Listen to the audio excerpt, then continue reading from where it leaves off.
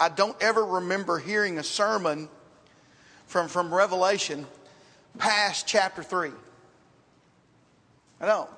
I've been trying to, I've heard sermons about heaven and that kind of thing, but not a specific sermon out of Revelation. I've never heard one. The majority of the first 3 chapters of Revelation, they deal with the 7 churches of Asia, which are full of wonderful sermons. But so is the rest of Revelation. We've had classes. We had a whole series of classes. It took us over a year to complete a class on John, 1st, 2nd, and 3rd John, and Revelation, the writings of John. But why don't we hear sermons from Revelation? Revelation has a blessing. If you look at the 1st chapter, the 3rd verse, Revelation has a blessing attached to it. Verse 3 says, "Blessed is he who reads and those who hear the words of this prophecy and keep those things which are written in it, for the time is near." We have a blessing here on the readers. We have a blessing here on the hearers. We have a blessing here on the doers. As Christians, we fit right in with this, right? Readers, hearers, doers. We have a blessing. Maybe the reason we don't hear many sermons from Revelation is because of the symbolic language that it's written in. I mean, there are so many different opinions, aren't there? So many different views. Who's right? Who's right? And how can you get up there in the pulpit and say emphatically and with confidence that what you're saying is right, when there's so many different opinions, so many different views? Maybe we don't want to try to read with understanding the book of Revelation because of the curse that is associated with the book. There's a blessing, yes, but there's also a curse. Revelation 22, beginning with verse 18. "For I testify to everyone who hears the words of the prophecy of this book. If anyone adds to these things, God will add to him the plagues that are written in this book. And if anyone take away from the words of the book of prophecy, God shall take away his part from the book of life, from the holy city, and from the things which are written in this book." Nobody wants that.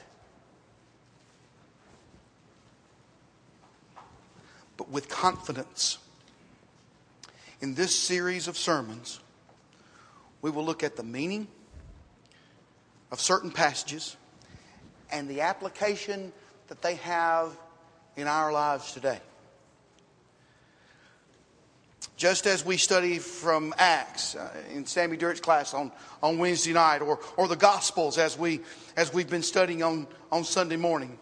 Just as we study 1st and 2nd Corinthians, or just as there are volumes of sermons written on just passages, even just sentences out of these books. Just as the rest of the New Testament it has meaning to our lives, so does the book of Revelation. Just like the book of Ephesians, it meant something to the Ephesians then, and it means something to us today, doesn't it? So can the book of Revelation. Just never forget chapter 1, verse 1 of Revelation.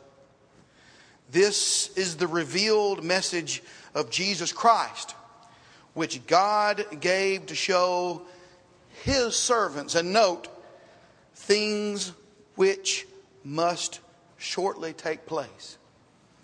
If you keep that in mind, it's hard to get tripped up. This book, like Philippians, let's say, was written to the people of that day. It had meaning to these people. We read in the first 3 chapters of the book, first 3 chapters of the intended audience, it had meaning to them, And what we're going to do as we go through this series this year, we're going to see the meaning that it had for them and the meaning that it has today. And then we're going to apply those meanings to our lives. We read of the audience, the 7 churches which are in Asia. Revelation chapter 1 verse 4. And of the ones named here, these 7 churches, we know that there were at least 3 other congregations in this area in Asia. But these are listed. And like the book, it's symbolic. The 7 churches specifically are named because they stand representatively for the church as a whole. The 7, it's symbolic. The 7 is perfection. God's perfect church. The bride, His perfect bride. The bride of Christ. During the time that Revelation was written, His bride was under severe attack from pagan influence. He was surrounded by Satan himself.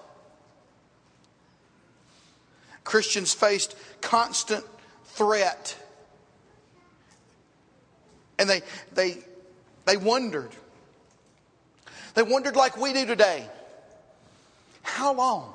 How long, oh Lord? How long is it going to be till you come back? How long will it be till we're avenged? How long till we see Jesus? How long will it be till we stop being persecuted? Till we stop being killed? How long, oh Lord? How long till God takes us home? How long till God fulfills His promise? This revelation reveals in its pages and prophecy its purpose and its promise. To encourage the saints, God's children, that God's kingdom will stand forever and that God will fulfill His promise. No wonder John wrote at the end, the very last chapter, almost the very last words that John wrote in Revelation. After John had seen all of these wonderful things, after he had seen this great vision, this panorama of God's will, after he sees all that, what does John say? Maranatha. Come, O Lord. Come quickly, Lord. Jesus tells the church in the first 3 chapters, I know you. I know you. Some of you have left your first love. Remember and repent, he says. I know the synagogue, the people of Satan who walk among you. But if you're faithful, he says, you'll get the crown of life. Revelation 2 verse 10. Some of you, Jesus said, you hold fast to my name. But some of you, you hold strange doctrines. But Jesus says, I know you. I know your works. I know your service. But I also know that some of you are sexual deviants. I know some of you are just dead. But some of you have a little strength. Oh, you of little faith, right? Some of you have a little strength and have kept my word, and I will help you, says Jesus, in the hour of temptation. And some of you are neither hot nor cold. And I will vomit you out of my mouth, Jesus says. I rebuke and chasten you, Jesus says, because I love you. And I want you to repent. Jesus told the church then, and he tells the church today. Revelation chapter 3 verse 20, behold, I stand at the door and knock. If any man hear my voice and open the door, I will come to him and will dine with him and he with me. It's a wonderful message to Christians. We then come to chapter 4. And John, who sees and writes what he sees, John, the one whom Jesus loved, describes to us what he sees and what he hears so vividly in figurative, apocalyptic language, the language and imagery of visions. John sees a door standing open in heaven, and he hears a trumpet, and he's transported to the throne of God. Among the things that he sees are 24 elders clothed in white robes with crowns of gold around the throne of God. He sees this. And from God's throne, it says there's lightnings and thunder and voices, all of which illustrate the divine power and judgments of God. And before the throne is the perfect Spirit of God, seen as 7 lamps of fire. They're the illumination of God's holy word. John sees 4 living creatures. John sees these creatures and the 24 elders. They're praising God. Those Christians then and us today, if they or you have ever thought, is being a Christian worth it? You read here and are blessed at the guarantee of ultimate victory. We win. We win. And then John, his attention is drawn to a book. A better translation would be a scroll, like you see on the screen. And it's in God's right hand, and there's writing on the front of it, and there's writing on the back of it. It's complete. There's no adding to it. There's no taking away from it. It's complete. And the scroll is sealed. As you see, there's a seal around the scroll on the screen. On this scroll, it's sealed not just once, but 7 times. This symbolizes that this is God's perfect revelation. This is God's perfect will. And John begins to cry. He cries because no one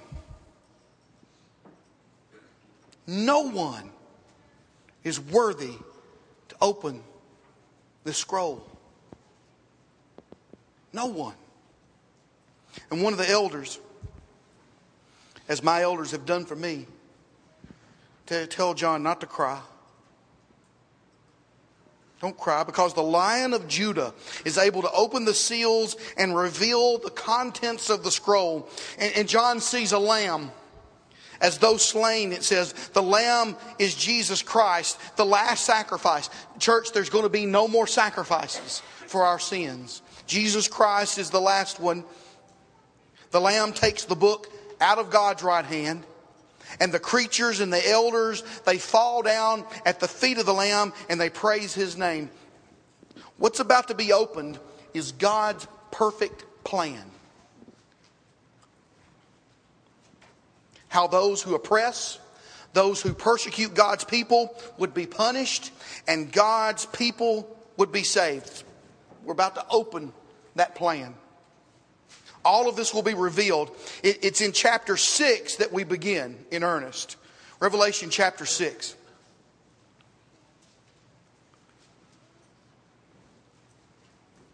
In Revelation chapter 6, here is where the Lamb begins to loosen the 7 seals that hold closed God's perfect plan. We will now answer what these seals mean and what they mean for us today. Revelation chapter 6, verse 1.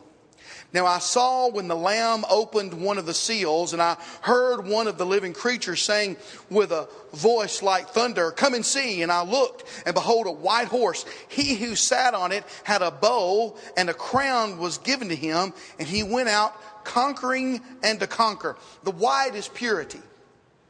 The crown is victory.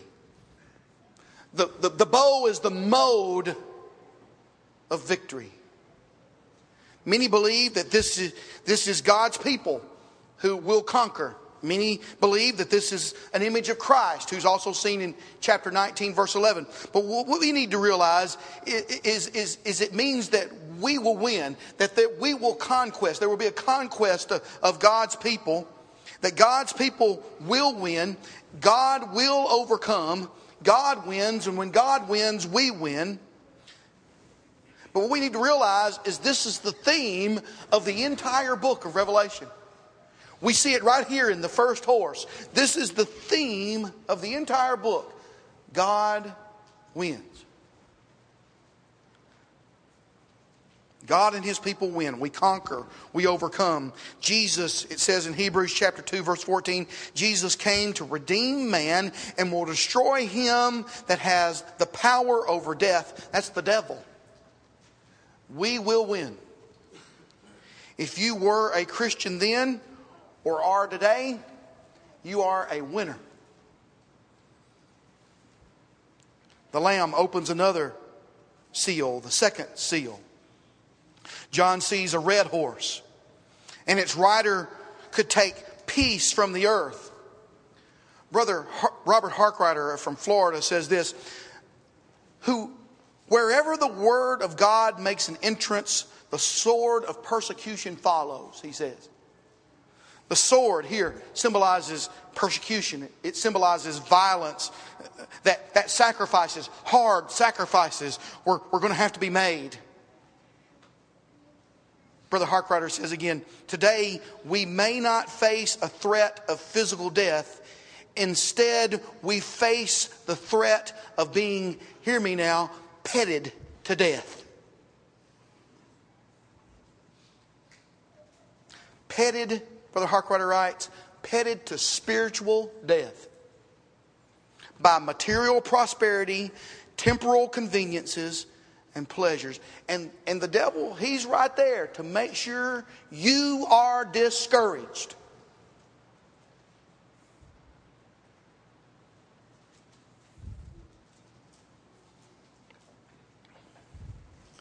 The red horse rides with the black horse.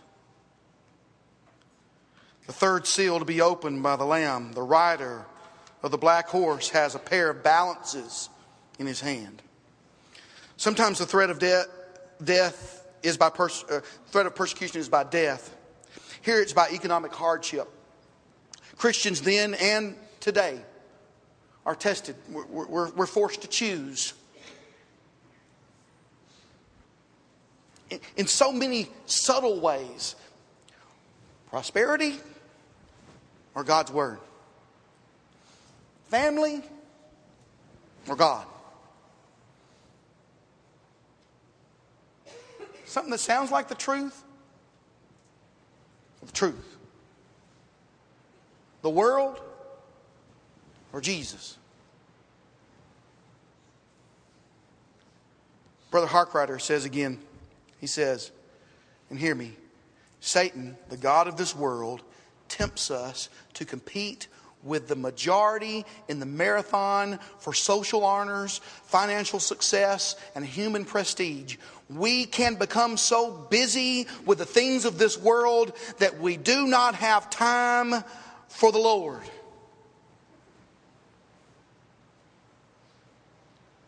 Is Danny Thompson still here?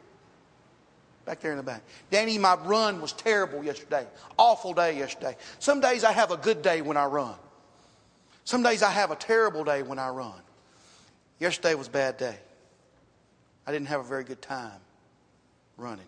That one where you gave me that water, that's a long stretch right there. It's a mind-numbing stretch down 52. I did not have a good time. But I figured it out, Danny. I figured out why I didn't have a good run yesterday. It was the very beginning. I was laughing. I was having a good time. It was fun. But what I did wrong was I tried to keep up with the rest of you that were running. I started out too fast. By the time I got to you, I was toast. I was done. I was spent. Folks, there's so much going on around us in this world. And if you try to keep up with the Joneses, you're never going to beat them.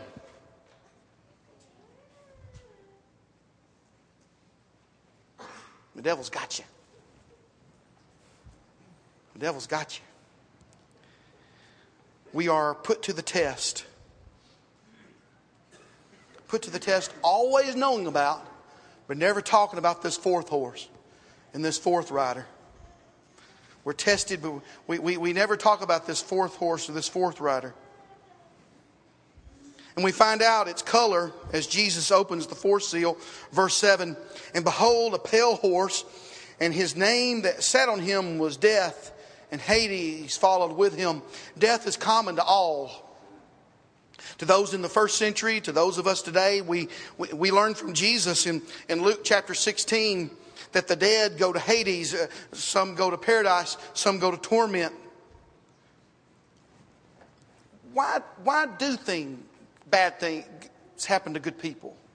Why do bad things happen to good people? What we've got to look at here is what your definition of good is. Is it the world's definition or is it God's definition?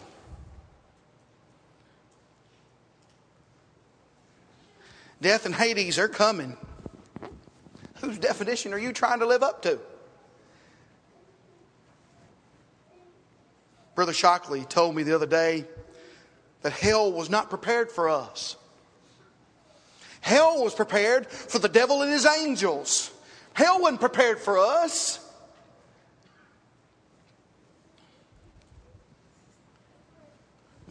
God hears the cries of his people. Hang on. Hang on, church. Hang on. It ain't going to be much longer. It's not going to be much longer. Hang on. Don't despair. Don't leave. Be a Christian. Be a real Christian. Hang on. Jesus Christ is coming back. When? I don't know, but hang on. He ain't going to be long. The Lamb opens the fifth seal. And under the altar were those killed because of God's word, the martyred, those who gave their lives. Those first century Christians, they wanted to know, is it worth it to be a Christian? When all around us life is so hard. Faithful first century Christians are joined by faithful 21st century Christians. And we cry out, verse 10, with a loud voice, how long, oh God, is this going to take? How long will the wicked win? How long do I have to work? How long till I get the promise? Maranatha, come, O Lord, come right now. How many of you really want Jesus Christ to come back right now? If you don't want him to come back right now, you need to change your life. I say that, it may seem like I'm mad, but I say that with every ounce of love in my heart. You need to change your life if you don't want Jesus Christ to come back right now, because you're not ready.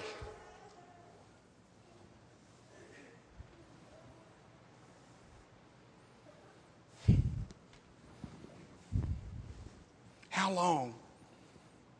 How long? Don't wait anymore. God, don't wait anymore. I'm tired. I'm weary. Those who I thought were my friends, they're gone. How long? How long is this going to take? Verse 11. Just a little while longer. It's a few more have got to die. It says. A few more have got to die. Hang on. And I, verse 12, looked when he, the Lamb, opened the sixth seal, and behold, there was a great earthquake. The sun became black. The moon was like blood. Stars fell and trees shed. The sky was rolled up, and mountains and islands were moved, and kings and slaves, they hid themselves in caves. They knew that it was over for them. Hide us, they cried. This is symbolic. This is apocalyptic language. Prophets have always used this type of language to signify God's judgment on the wicked. Does this represent the end of time? Or is this the end of Rome as a world power? Church, the sixth seal here is an overview of God's judgments. The whole book of Revelation is like a panoramic view of what's going to happen. And it tells you in different ways. No one, here as we learn, no one, rich or poor, king or general, slave or free, can stand before the wrath of God. Nobody. You must understand, church, you must understand, Fountainhead, the judgment is coming. Jesus Christ is coming back.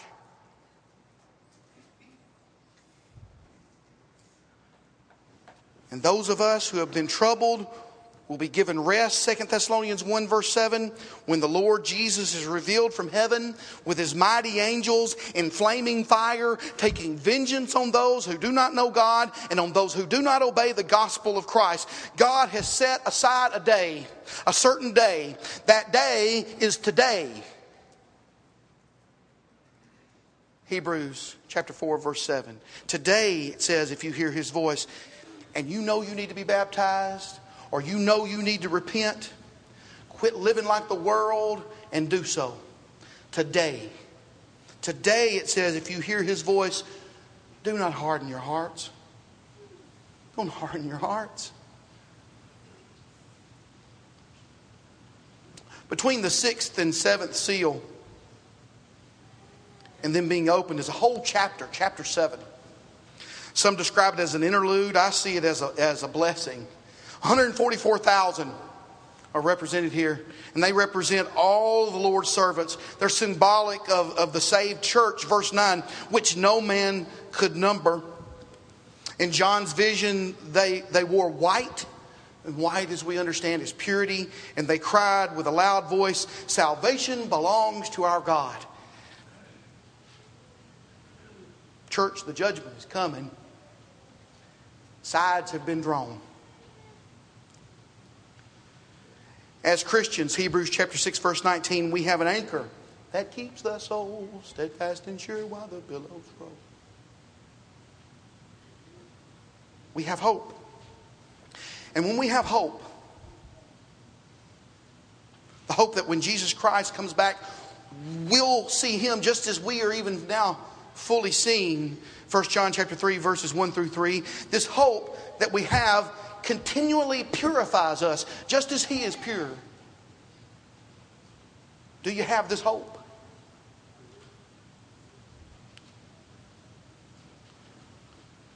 Will you join with heaven and sing a song of hope here, knowing that you're going there?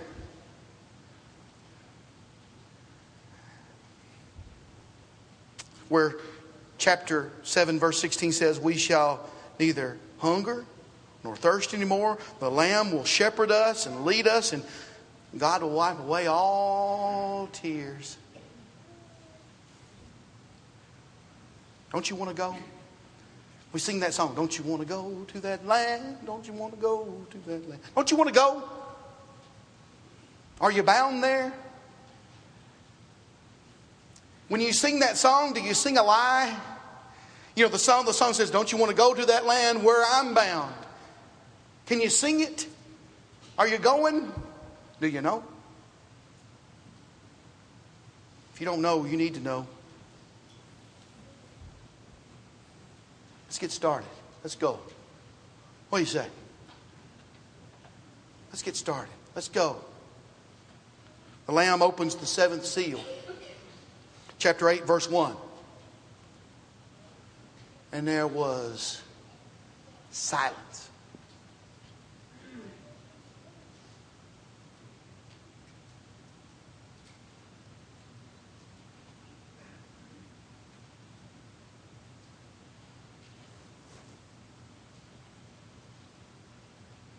For 30 minutes. Silence is deafening, isn't it? Sometimes silence is so loud. I was talking to Mark Sexton, who was telling me about the pros and the cons of Lads to Leaders. I've been trying to check out Lads to Leaders, and they went this year. And he said the con to this, to as a leader, was there were so many activities at the Nashville Convention Center. There were so many activities, and there was just so much noise going on. He said the good thing was there was so much noise going on, except when they led a public prayer, and there wasn't nothing but silence. He said the silence was so loud because there had been so much noise going on before. The Lord is in His holy temple. Let all the earth keep silence before Him. Keep silence. Keep silence. Keep silence before Him. Notice in verse 3 in the vision, the prayer of all the saints are on the golden altar before God's throne. They are our sacrifices of praise. Hebrews 13:15. They are our spiritual sacrifices. 1 Peter 2, verse 5. They are our bodies as living sacrifices. Romans 12, verse 1. Our God knows that we're here. Our God knows that we're here. The most powerful being in the universe knows you. So let's get busy. Keep busy pleasing Him. Please Him now. And obey Him as together we stand and sing.